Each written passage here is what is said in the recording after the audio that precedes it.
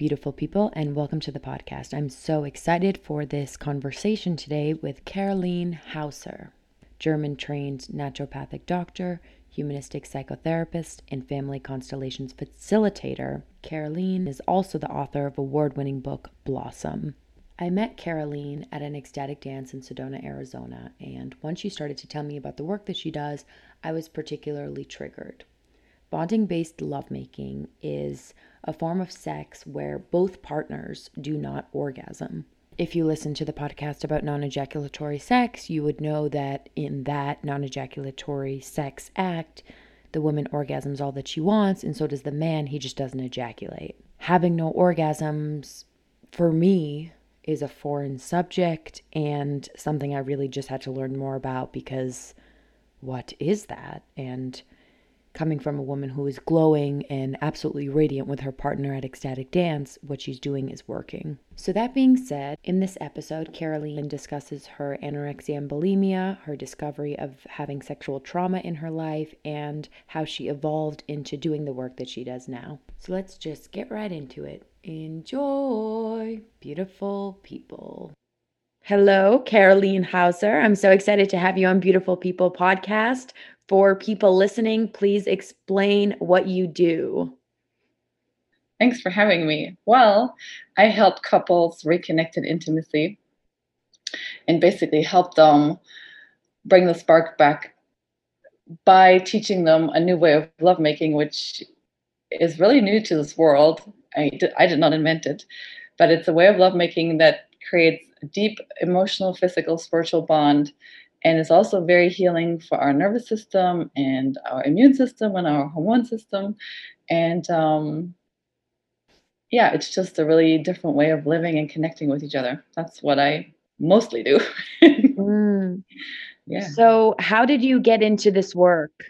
And what is your background experience with sexual intimacy? I know that you're a naturopathic doctor, which Yeah. I will read the bio prior to releasing this podcast, but what is your sexual intimacy story? Yeah. So I have written a book which is called Blossom: 7 Steps to Sexual Healing, and it's a sexual trauma healing book, and it's also my story. I didn't know I was sexually abused until in my 30s. From about age 10 to 20, I was severely anorexic and bulimic, and I couldn't figure out why. My parents got divorced around when I was 12, so I had already had the eating disorders by then. And so I had no clue why I was having these eating disorders.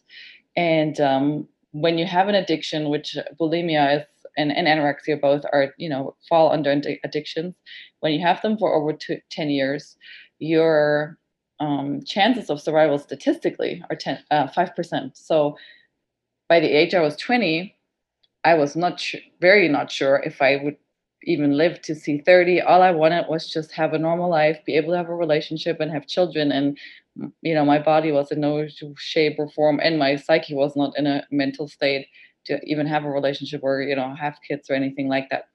Luckily, my mother never gave up. She schlepped me from like Indian guru to Buddhist monk to art therapy to primal screaming, like everything. She would cut, you name it, she would like bring it. And when like right about my 20th birthday, or maybe a little before, she found family constellations, which is a modality that works with ancestral trauma and trauma healing. And she bought me a ticket to a weekend workshop. And because I really wanted to heal, I would participate in these things. And so I went to that workshop, received the session, which took like 45 minutes, and went home. And I felt like, something shifted, but I didn't quite put two and two together. But then over like a 3 or 4 months period, maybe 6 months, like some months after, I all of a sudden was able to do things I had never been able to do before, like going to the store, buying a bunch of food, and then not eating it, and before I never had the willpower to do so. Once like there's like a flip switched and I was just like autopilot. I had no power over this addiction thing. And so then by like the 6 months went by or so, and all of a sudden it was totally like I wouldn't even have an urge to go eat a bunch of food, or I was all of a sudden normal. All of a sudden it seemed like. And then somebody asked me how I had been doing the last few months, and I told them that, I have been able to beat these eating disorders. And then a light went off, and like, hold on, like I had the session like 6 months ago. Then I put two and two together and realized that really that one session was the turning point. And once I realized it, and like I realized it with the help of my friend when I had that conversation, he said, "Oh my God, like if you know of something that can help, shift like such severe addiction and stuff, you need to learn this." And so that's what made me go to naturopathic doctor school, and I trained to be a humanistic psychotherapist in Germany, and just immersed myself into the world of family constellations. Started traveling. Other people in their 20s, they go to college and buy a house. I spent the same amount of money on traveling and teach and learning from all kinds of people that were masters in this modality. So that's how I got connected to it.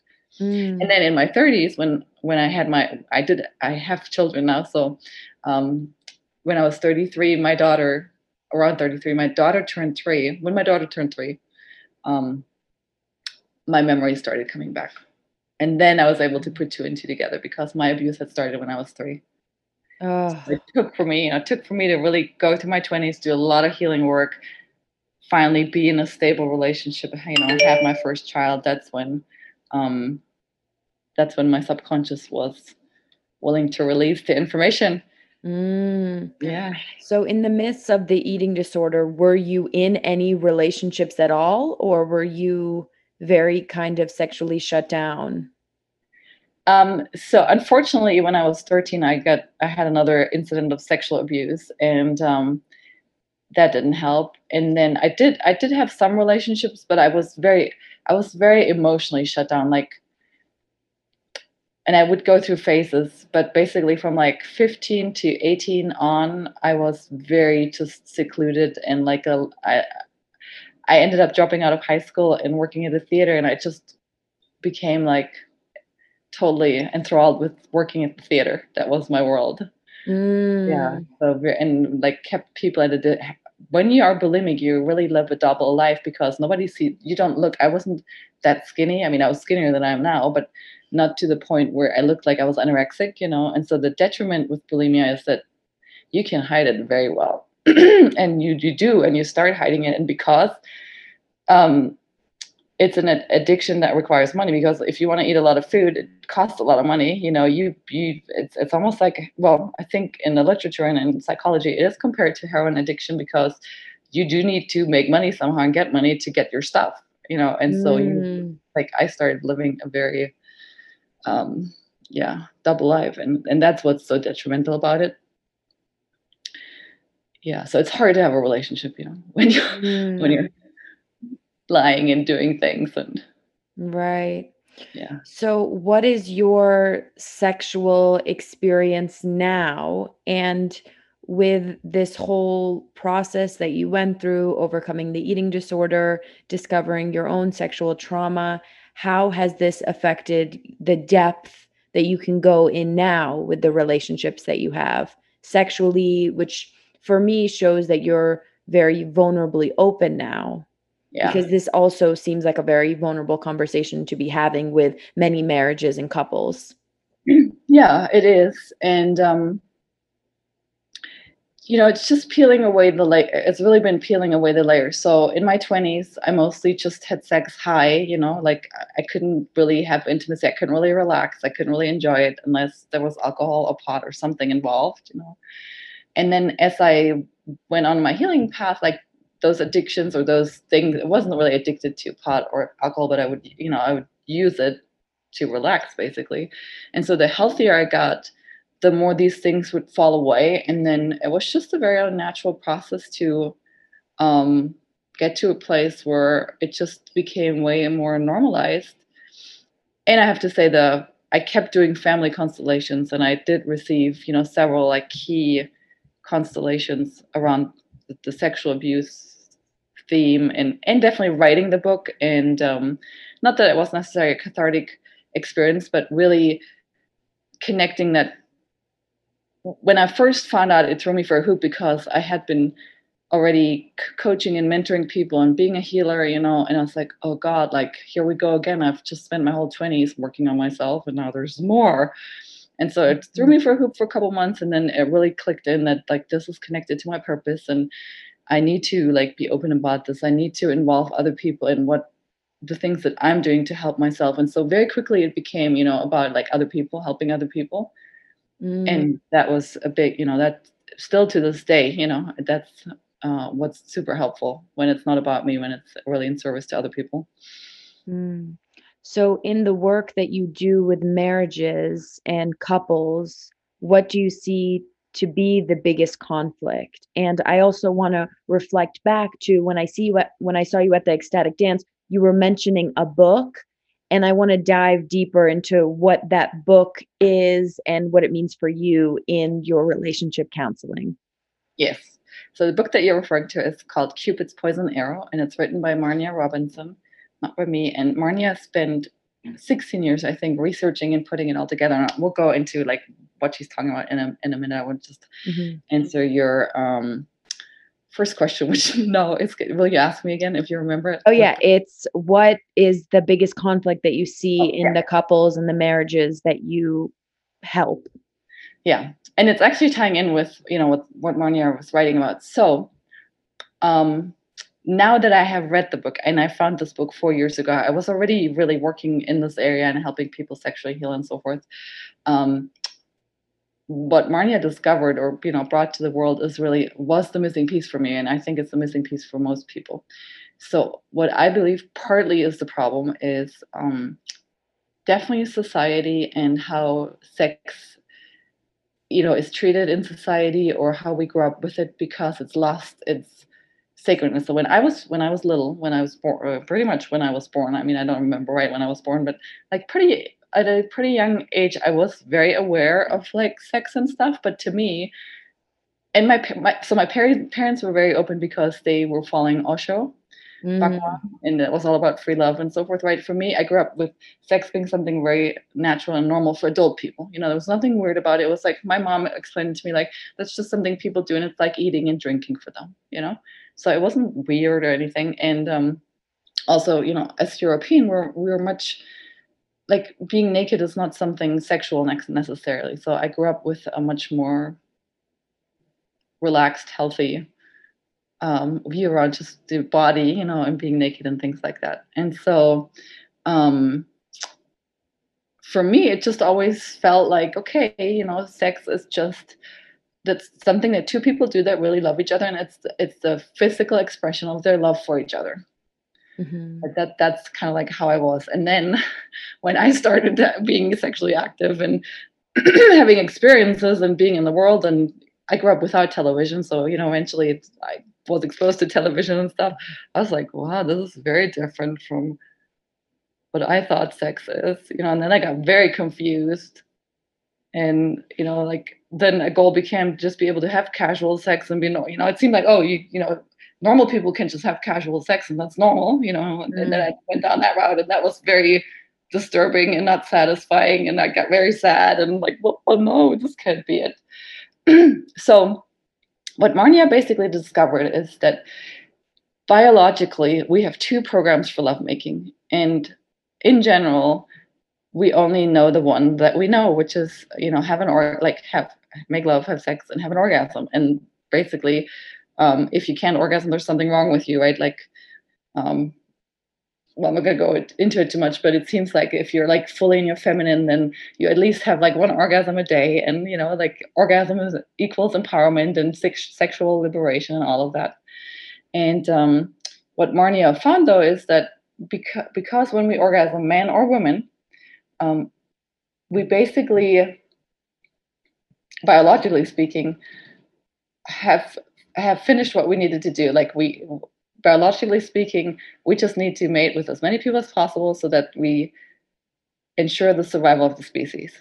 And so what happens then is that in our biochemistry in our brain, and dopamine is connected to this. Once we've had an orgasm, our entire inner biochemistry shifts, and it shifts in such a way that it impacts our perception. And so, if we were totally in love with our partner before we had an orgasm, all of a sudden after an orgasm, we're like, can't stand you anymore. I mean, that's the extreme, but in a sense, it shifts from feeling good, being positive, seeing the world positive, seeing the good things about your partner, into all of a sudden almost like you have a negative lens put on. And that happens because of the neurobiochemistry or the chain reaction that happens when we have an orgasm. So there is a second way to make love where you don't have an orgasm. And when people hear this at first, they're like, oh my God, like, is my life going to be boring? Like, I'm not going to give up sex. Like, sex is the only thing that I still have, or like they get very scared because they think that they have to give up something for something that's less good, basically. It's hard to imagine for people that there could be something that's even better, because we don't know it, right? I mean, we don't know something, we can't imagine that it could be better. Right. Right. If you only know the desert, if that's all you've known in your life, you can't imagine that there could be, I know, an oasis somewhere, in a sense, So from my understanding about, I'm just going to pause here and ask this question to clarify. My understanding about sex is that when a woman and a man come together, the woman can orgasm and then she can release so many feelings of joy, happiness, and can feel more connected to her partner. Whereas when the man ejaculates, he loses interest and he's done. Well, unfortunately, it's the same. Like, the orgasm has the same spike in dopamine in a female brain as it has in a masculine brain, and it does feel, when in the moment of the orgasm, and this is why people do it, is, oh, we're so deeply connected in that moment, but right after, for both people, I mean, it's more predominant in guys because they just turn, in the extreme case, they just turn over and fall asleep, But, now that I have practiced this more, and also with women that start practicing, you start noticing it as well, like in you as a woman as well. So the neurochemical, bioneurochemical reaction is the same, whether it's a female brain or a masculine brain. And then there's more to it.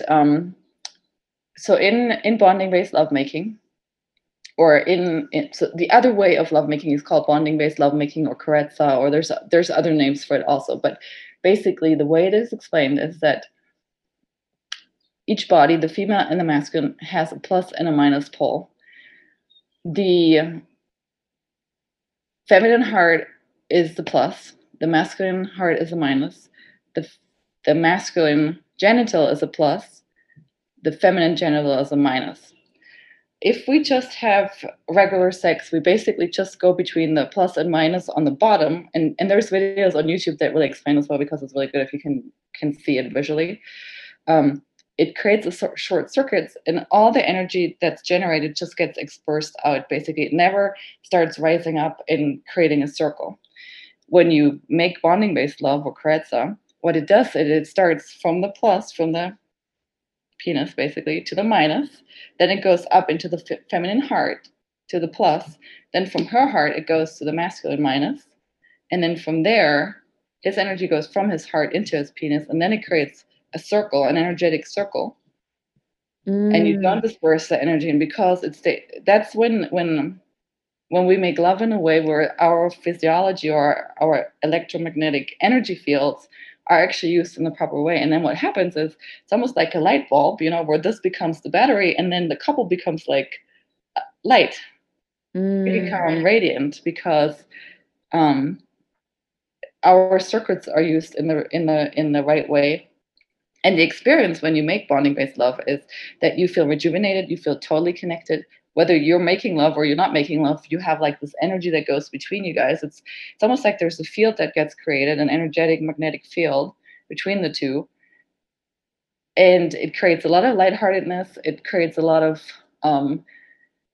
good hormones in your, like, it releases hormones that actually support your immune system, your nervous system, and all those things. Whereas when you have an orgasm and dopamine gets released, it does this, where you're like up and down, and it's super exhausting and draining for all your glands, for your nervous system, your immune system, all of that. So, yeah. Does that answer your question?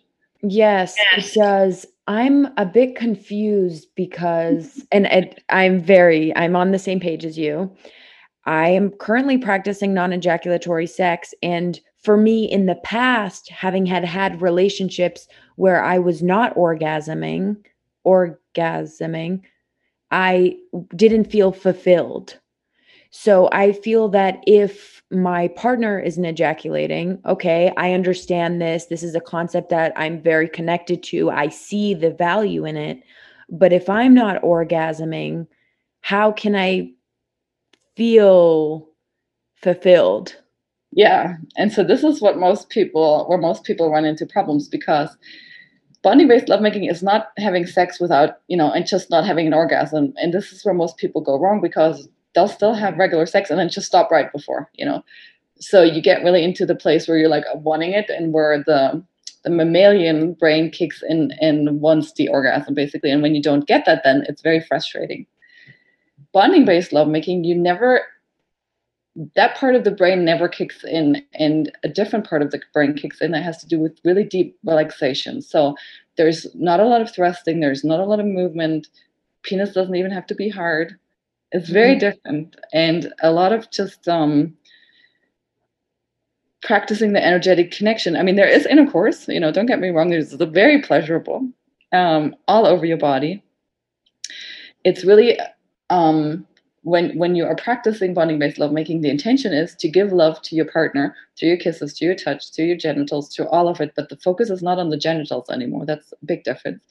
And then the other difference is also that you're not starting, slower and going faster. You're starting slow and you're staying slow. And then what happens is a completely different high.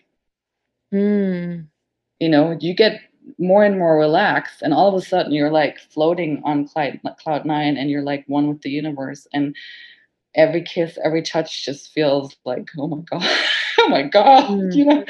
So I don't want to say it's also because it's not an orgasm is really like a spike kind of an experience. So it's not an orgasm, but it's a high, definitely. And it's more of a like floating on a cloud, and just everything being completely sensual, being like completely in tune. And so it becomes fulfilling on a very different level.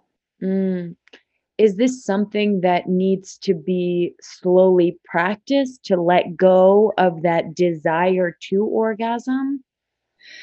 Definitely needs to be practiced. And one of the blocks that people have is, emotional stuff gets in the way. So when I work with people, we really teach them to work with the emotional stuff first. They know how to clear themselves, basically. And they know by the time, when I work with people, I don't go into the bonding based lovemaking first. I work with them for like 6-7 weeks before them, to give them tools around learning to deal with your own emotions, learning what to do to relax, learning how to work with your own brain, so that you can be getting into a lot of people have survival programs that don't allow them to relax, because we're not programmed to live in bliss. We're programmed to like work hard and function and not relax and not have pleasure and bliss. And so when I work with people, we work on figuring out what those subconscious blocks or programs are from that we've all inherited from our ancestors. So we start there, and then over time, when you become better and better at being in your body and knowing how to relax yourself, then it's easier to transition. There's a couple other skills that I find very helpful if people have them before they actually try to transition their sex life, if that makes sense. I would definitely love to learn more about those skills. My question is, to practice this, going back to what you said about the emotional blocks, it seems like the man and the female both have to be aware of their feminine and masculine energies within each of them, to then be able to come together and both feel vulnerable in that space. That's part of what I teach them. The conditioning of society is the man sticks it in the female, and he's going to be in his masculine and she's going to be in his feminine, and that's what the sex act is going to be about. And that's what I was taught too. That's what it's like at bars and clubs. And for people listening to this that I'm sure that that's really their reality. Yeah, and not that it's, there's still polarity in bonding based lovemaking. So a lot of women actually, even though they think they're in their feminine, are still in their masculine, right? So when I work with a couple, I do a lot of work around helping women really feel safe and really be able to be in their feminine. And for men, um, the programming around masculinity is like, oh, if you can make a woman come, then you're like an awesome stud. Well, we don't want you to make her come. So now he doesn't feel like he's a stud anymore. So now he's like totally insecure. Mm-hmm. So helping men shift out of like, well, whatever you can do with your penis makes you a man. No, whatever you can do with your heart makes you a true man. So Mm-hmm. yeah. So it's still, it's not about becoming androgynous and not having polarity. It's not about that at all, but really each and everyone stepping into our wholeness, which for a masculine man means that most of the time he's in his masculinity, but he knows to be in his feminine when it's needed. And for a woman, most of the time in relationship at least, she can be in her feminine, and when it's needed, she can turn the masculine on, like switch it on for she has to run her business or whatever it is. Mm-hmm. Yeah. So in this, coming back to the emotional blocks and having the men feel comfortable not making a woman come, have all the relationships that you've worked with, you've seen that this has served a big purpose. I'm having a hard time not wanting to orgasm. So my projection of this is, okay, I see how embodied you are. I see how beautiful work that you do. So you're a beautiful example of this work coming to life. Yeah. So see, the people that come to me, they're at a place where there's a lot at stake, Mm-hmm. where they're willing to do something differently. And in a sense, when we still want orgasms, like to be really crass, it's a dopamine addiction. Mm. And so with a lot of couples, when they come to me, especially if they, for couples that have been together for a longer time and they haven't been intimate, a lot of the guys have porn addictions, for example. And it's very much connected to dopamine addictions. And, I know obviously it's controversial of me to say that, okay, anybody who likes orgasms has a dopamine addiction. But if you really look at the brain and really what happens, you know, so people come to a point where when they understand, and that's why I usually make people read the Cupid's Poison Arrow, because there's so much science in that book that just kind of like hammers it into you. They're like, if it's really clear, if you keep engaging in this behavior over like, maybe not after 2 or 3 years with a person, but after 4 or 5 years, you're going to get bored with them, you Mm. know? And so the people that come to me, they are in that place where they're like, shit, what happened? Like, we were so in love and now nothing. And when they read the book, then it explains it to them and they're like, oh my God. And they want what they had. They want the connection. They want the love. They want feeling good. And so they're differently motivated probably than you are right now. Right. You know, Right. so So with this dopamine addiction and with this desire to orgasm, at the end of it, there becomes an endpoint, similar to, I guess, everything that creates such a rush of release, and then that's it. yeah, our biology is stronger than our conscious mind. And so over time, and this is Marnia's theory, is, the reason why, I mean, I've done a lot of interviews with people in long-term relationships, and there's very few people in long-term relationships who still enjoy each other, who still have a sex life, who's, that engage in regular sex. There is exceptions where people somehow they have figured something out where they don't know what Cupid's poison arrow. They have regular sex and they are in love with each other, and so that happens, but it's very, very rare. For the most part, people that have been together for longer, it completely goes away. And also, that's what people believe. It's pretty much accepted that the longer you're together, the more it's just normal that that part goes away. That your attraction for the other person goes away, but it doesn't have to be that way. So do the people that see you, it's you're kind of their last hope? They're about to be done with their relationship and they're like, let's try this one last thing, or they want to work it out? No, I mean sometimes yeah, but really there are people that they have great lives and they have a great relationship and they just don't have a sex life and they're like, dang, I'm like in my 40s and I'm in my 50s and I have this great life, so do I just like not have sex for the rest of my life? Or like, and then they're like, no, we want that too, so how can we bring it back? How can we? And it's Mm, scary for people because it's very emotional, they have gotten so used to not having that part mm, and getting their hopes up, and it's scary. Like, I don't want to get my hopes up and then it won't work, because it hasn't worked in the last 5 years, so why would it work now? But right. yeah. So do you find that the men or the women or both are mostly having a harder time with this? Because as much as I feel like women, there's many things about sex that doesn't serve them in society, but I also feel like men are not supposed to have emotions. There's a lot of things that the man has to deal with in addition to being the I need to pleasure this woman. I feel like it's uh, it's not acknowledged enough how difficult it is for men in society today, especially with the sexual act. Yeah, so it's both. It depends on the couple. There's couples where um she has just, she's had two kids and just no libido and no interest and just tired, and he loves her and leaves her alone kind of thing, and just, focuses on building cars or sports or whatever, Mhm. going out with his friends. Um then there's women who have a higher sex drive, and for some reason the men, have lost their sex drive, and it's for everybody. It's super embarrassing and a lot of shame around it. So there's all kinds of different scenarios. There's men, when they read the book first, they're like, oh my god, there's no way I'm going to get blue balls, like I can't do this.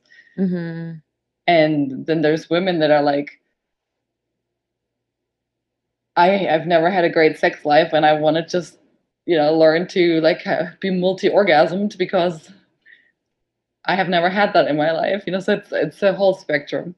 Mhm. And so I don't force people obviously to do this. I educate them and I tell them and I give them tools so that they can start playing with it and experiencing it. And then generally, if couples really commit to it, and I tell them, just practice it, just do it for a month. Commit to Mhm. it for a month and see how you feel and see the difference. And when they can really do that, they feel different. It's like, when you've been on a regular diet and you start eating healthy, at first you're like, oh, there's no way I can live without coffee and alcohol and whatever. And Mhm. then you do it and you're like, oh my God, I feel so much better. And then when you go back to it, it's like, I can't drink this anymore. It's making me sick. It's a Mm. similar kind of process and experience. Mm.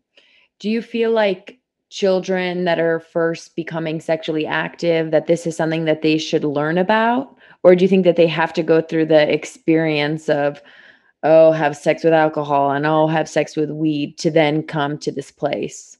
Well, in an ideal world, children would know that because it's hugely empowering when, bonding based lovemaking is a way to have fun and enjoy your sexuality without getting pregnant also, Mm. And so I know of one couple that was raised in this way, and that's all they know, and they're amazing together. I mean, I with my own daughter, I've given her the book. I've tried, and she's just like, what? So she has to Well, make her yeah, own. because it's like mom. Yeah. So, you know, but in an ideal world, children would know, because here's the other thing. I believe that we as a people have been hugely suppressed, by the church and by people in power. I believe that people in power knew of the second way. I believe that Jesus and Mary Magdalene, that they were a couple and that they knew of bonding based lovemaking, and because they knew to be lovers in that way, they were able to generate so much energy between them that's why they were able to perform the miracles. I Mm. believe that this is true, and I believe that people in power know this. And so I also believe that people in power made damn sure that we didn't know of the second way, so that we would get pregnant all the time, and that, we would be basically, because we get pregnant, the way relationships were shaped and the dependencies on each other. It's only because women get pregnant, right? If women weren't getting pregnant, they wouldn't depend on men for providing. So Right. there's a whole larger conversation to this. So I believe that if we knew this, we would be much freer as a people, and also couples would be much more like powerful together because they would have much more energy for themselves and to themselves. They would know how to generate it, and they wouldn't be enslaved by the oh, now you have like 10 kids and now you just have to work to feed those mouths. Mm, Does that make any sense? yeah. When you had your child, were you in the bonding lovemaking phase? Mm-hmm. You discovered it after? Mm-hmm. Oh, wow. But I really wanted to have, I mean, at that point, I really wanted to have a child. So, yeah. Interesting. Yeah. It I know it's for a a lot of people, it's like, especially when you're religious, that's your lot in life. You're just going to be a mom, right. and the dads just have to provide, and that's it. And in Germany at the time, was sex something that was talked about? I know that you mentioned that, okay, with the body and your family being a part of Osho, it was very open, but was it still not a topic of conversation? Well, I mean, it wasn't talked about every day, but it wasn't it wasn't a taboo, or it wasn't, like people didn't get put in jail for nudity. It wasn't so stigmatized, I guess. Or Right. yeah, Yeah, this is definitely an important conversation because I feel like the sex act is so confusing for people, and there's so much ego involved now that we have taken away the sacredness of yeah, what it really is and what it can do for people. yeah. I just grew up with the feeling like it's something normal that two adult people that love each other do.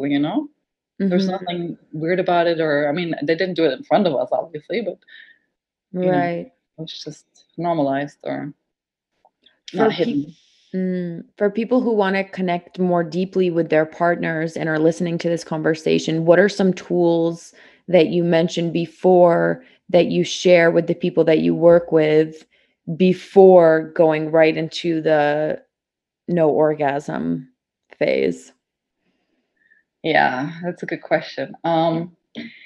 Part of really being embodied and knowing what's right for you is learning what it feels like in your body. And in order to be in your body, in order to feel what's right and good in your body, you need to be in your body. And a lot of people have a lot of trouble being in their bodies because of the traumas that have happened. So I do a lot of, I start doing constellation work with them, family constellations, which is, the deep trauma work. And then I give them tools so that when they're triggered, they learn how to basically untrigger themselves. It has to do with breath work and a lot of like just body centered somatic experiencing. I don't know if you've heard of that. Mhm. Um, and then really learning to feel what it feels like when you have a yes for something and when you have a no, and then also teaching them um, ways to express themselves or listening to themselves so that most people are so disconnected from themselves they don't even know what feels good or what feels right. So just helping some things are very very practical, just like helping them create like 10 minutes in the day where they just sit and check in with themselves. Like Mm. they're not groundbreaking tools, but just helping these people to make the time and really do it. And in the beginning they don't feel anything and they're all in their heads, and just giving them support on how to like relax and really connect. And Mm. yeah, So would you say that this is helping people connect back to their intuition? yeah, to their intuition, to the I basically help them to be blissful beings within themselves that are connected to their soul, their spirit. So when I work with people, we work on the physical, the emotional, the spiritual, and the energetic, so that they can just it sounds so corny, just be who they truly are, but in a sense Mhm. just for them to really be free to be who they truly are, with being in tune with themselves, feeling connected, feeling the guidance, um, creating rhythms and routines, and bringing just bringing the sacred back into their everyday lives, and a different pace and a different awareness. Mm. Going back, a question that just came up for me is, has this been more difficult for people to do who have had porn addictions? Oh yeah. So with the whole porn industry and that being a part of their life, how has that separated people from their true essence? That's a good question. Well, there's the light and there's the dark, and the basically porn and things that really play on the dopamine addiction with most TV shows, anything that like creates um, overstimulation in the brain and an addiction. Therefore, lots of foods too.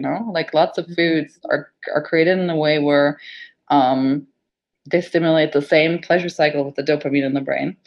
Um, to me, that's all like the devil's work, right? To keep us in our more animalic lower nature, right? To keep us stuck, so we don't think freely, we don't feel freely, we're not noticing the things that are wrong. We're kind of like sleepwalking and not speaking up and not saying, hey, I want to be free. I want to be myself. I'm a creative human being. I want to create. Mm-hmm. They just like, I have to do this, and I'm just like stuck in the kind of like the rut, and they don't feel like they have power because they're literally entranced in these lower vibrational frequencies. So for somebody that, whether it's porn or alcohol or other addictions that keep you in a lower vibrational frequency, it's harder for them at first, but also their suffering is greater. So sometimes it's easier for them because they have, they're like, I have suffered enough. They have a higher motivation. Like they're like, I can't do this anymore. I want to feel, I want to not be numb and not needing substances or things to, because their happiness is constantly depending on something outside of themselves, right? Right. If they don't get, and I'm saying they, it's the same for me, it was the same for me. When I didn't get my thing, I would just be like completely depressed. And so, in essence, I really helped them to know what they need to do to source it from within themselves so that they can become happy and stable and joyous, right? Higher vibrational, basically. And when that happens, then it becomes easier because that starts feeling so much better. The work that you do is so powerful, and I honor that you have been able to share your story and use that story to help so many people and couples and relationship thrive. So I really, really honor. It's really beautiful, and you're a very beautiful person. Oh, thanks. How can people find you? Please share again the book, where people can find it, how people can find you on Instagram, and if you have a website that people can go to. Yeah, the best way is really on YouTube. It's just YouTube and then my name, and I don't know if you put a link, but my name is CarolynHauser, Carolyn Hauser. So just YouTube/Carolyn Hauser. I have lots of videos on there, on all these topics where you can get started.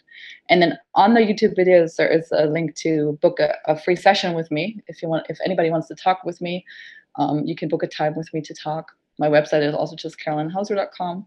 On Instagram, I'm Carolyn Isabel, LLE, Isabel with LLE, Hauser. But YouTube is really the best way. And also, if you write something in the comments, I'll connect with you. Facebook is same Carolyn Hauser. So if you Google Carolyn Hauser, you will find me all over the place. Yeah.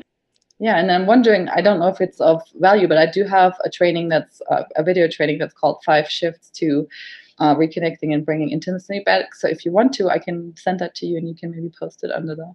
Absolutely. I'll add all of this information to the bio for this episode. Thank you. Thank you so much for listening. If you enjoyed this podcast episode, it would mean so much to me if you left a 5-star review on Apple Podcasts. I appreciate you so much if you have already done so. Have a beautiful day and talk to you soon.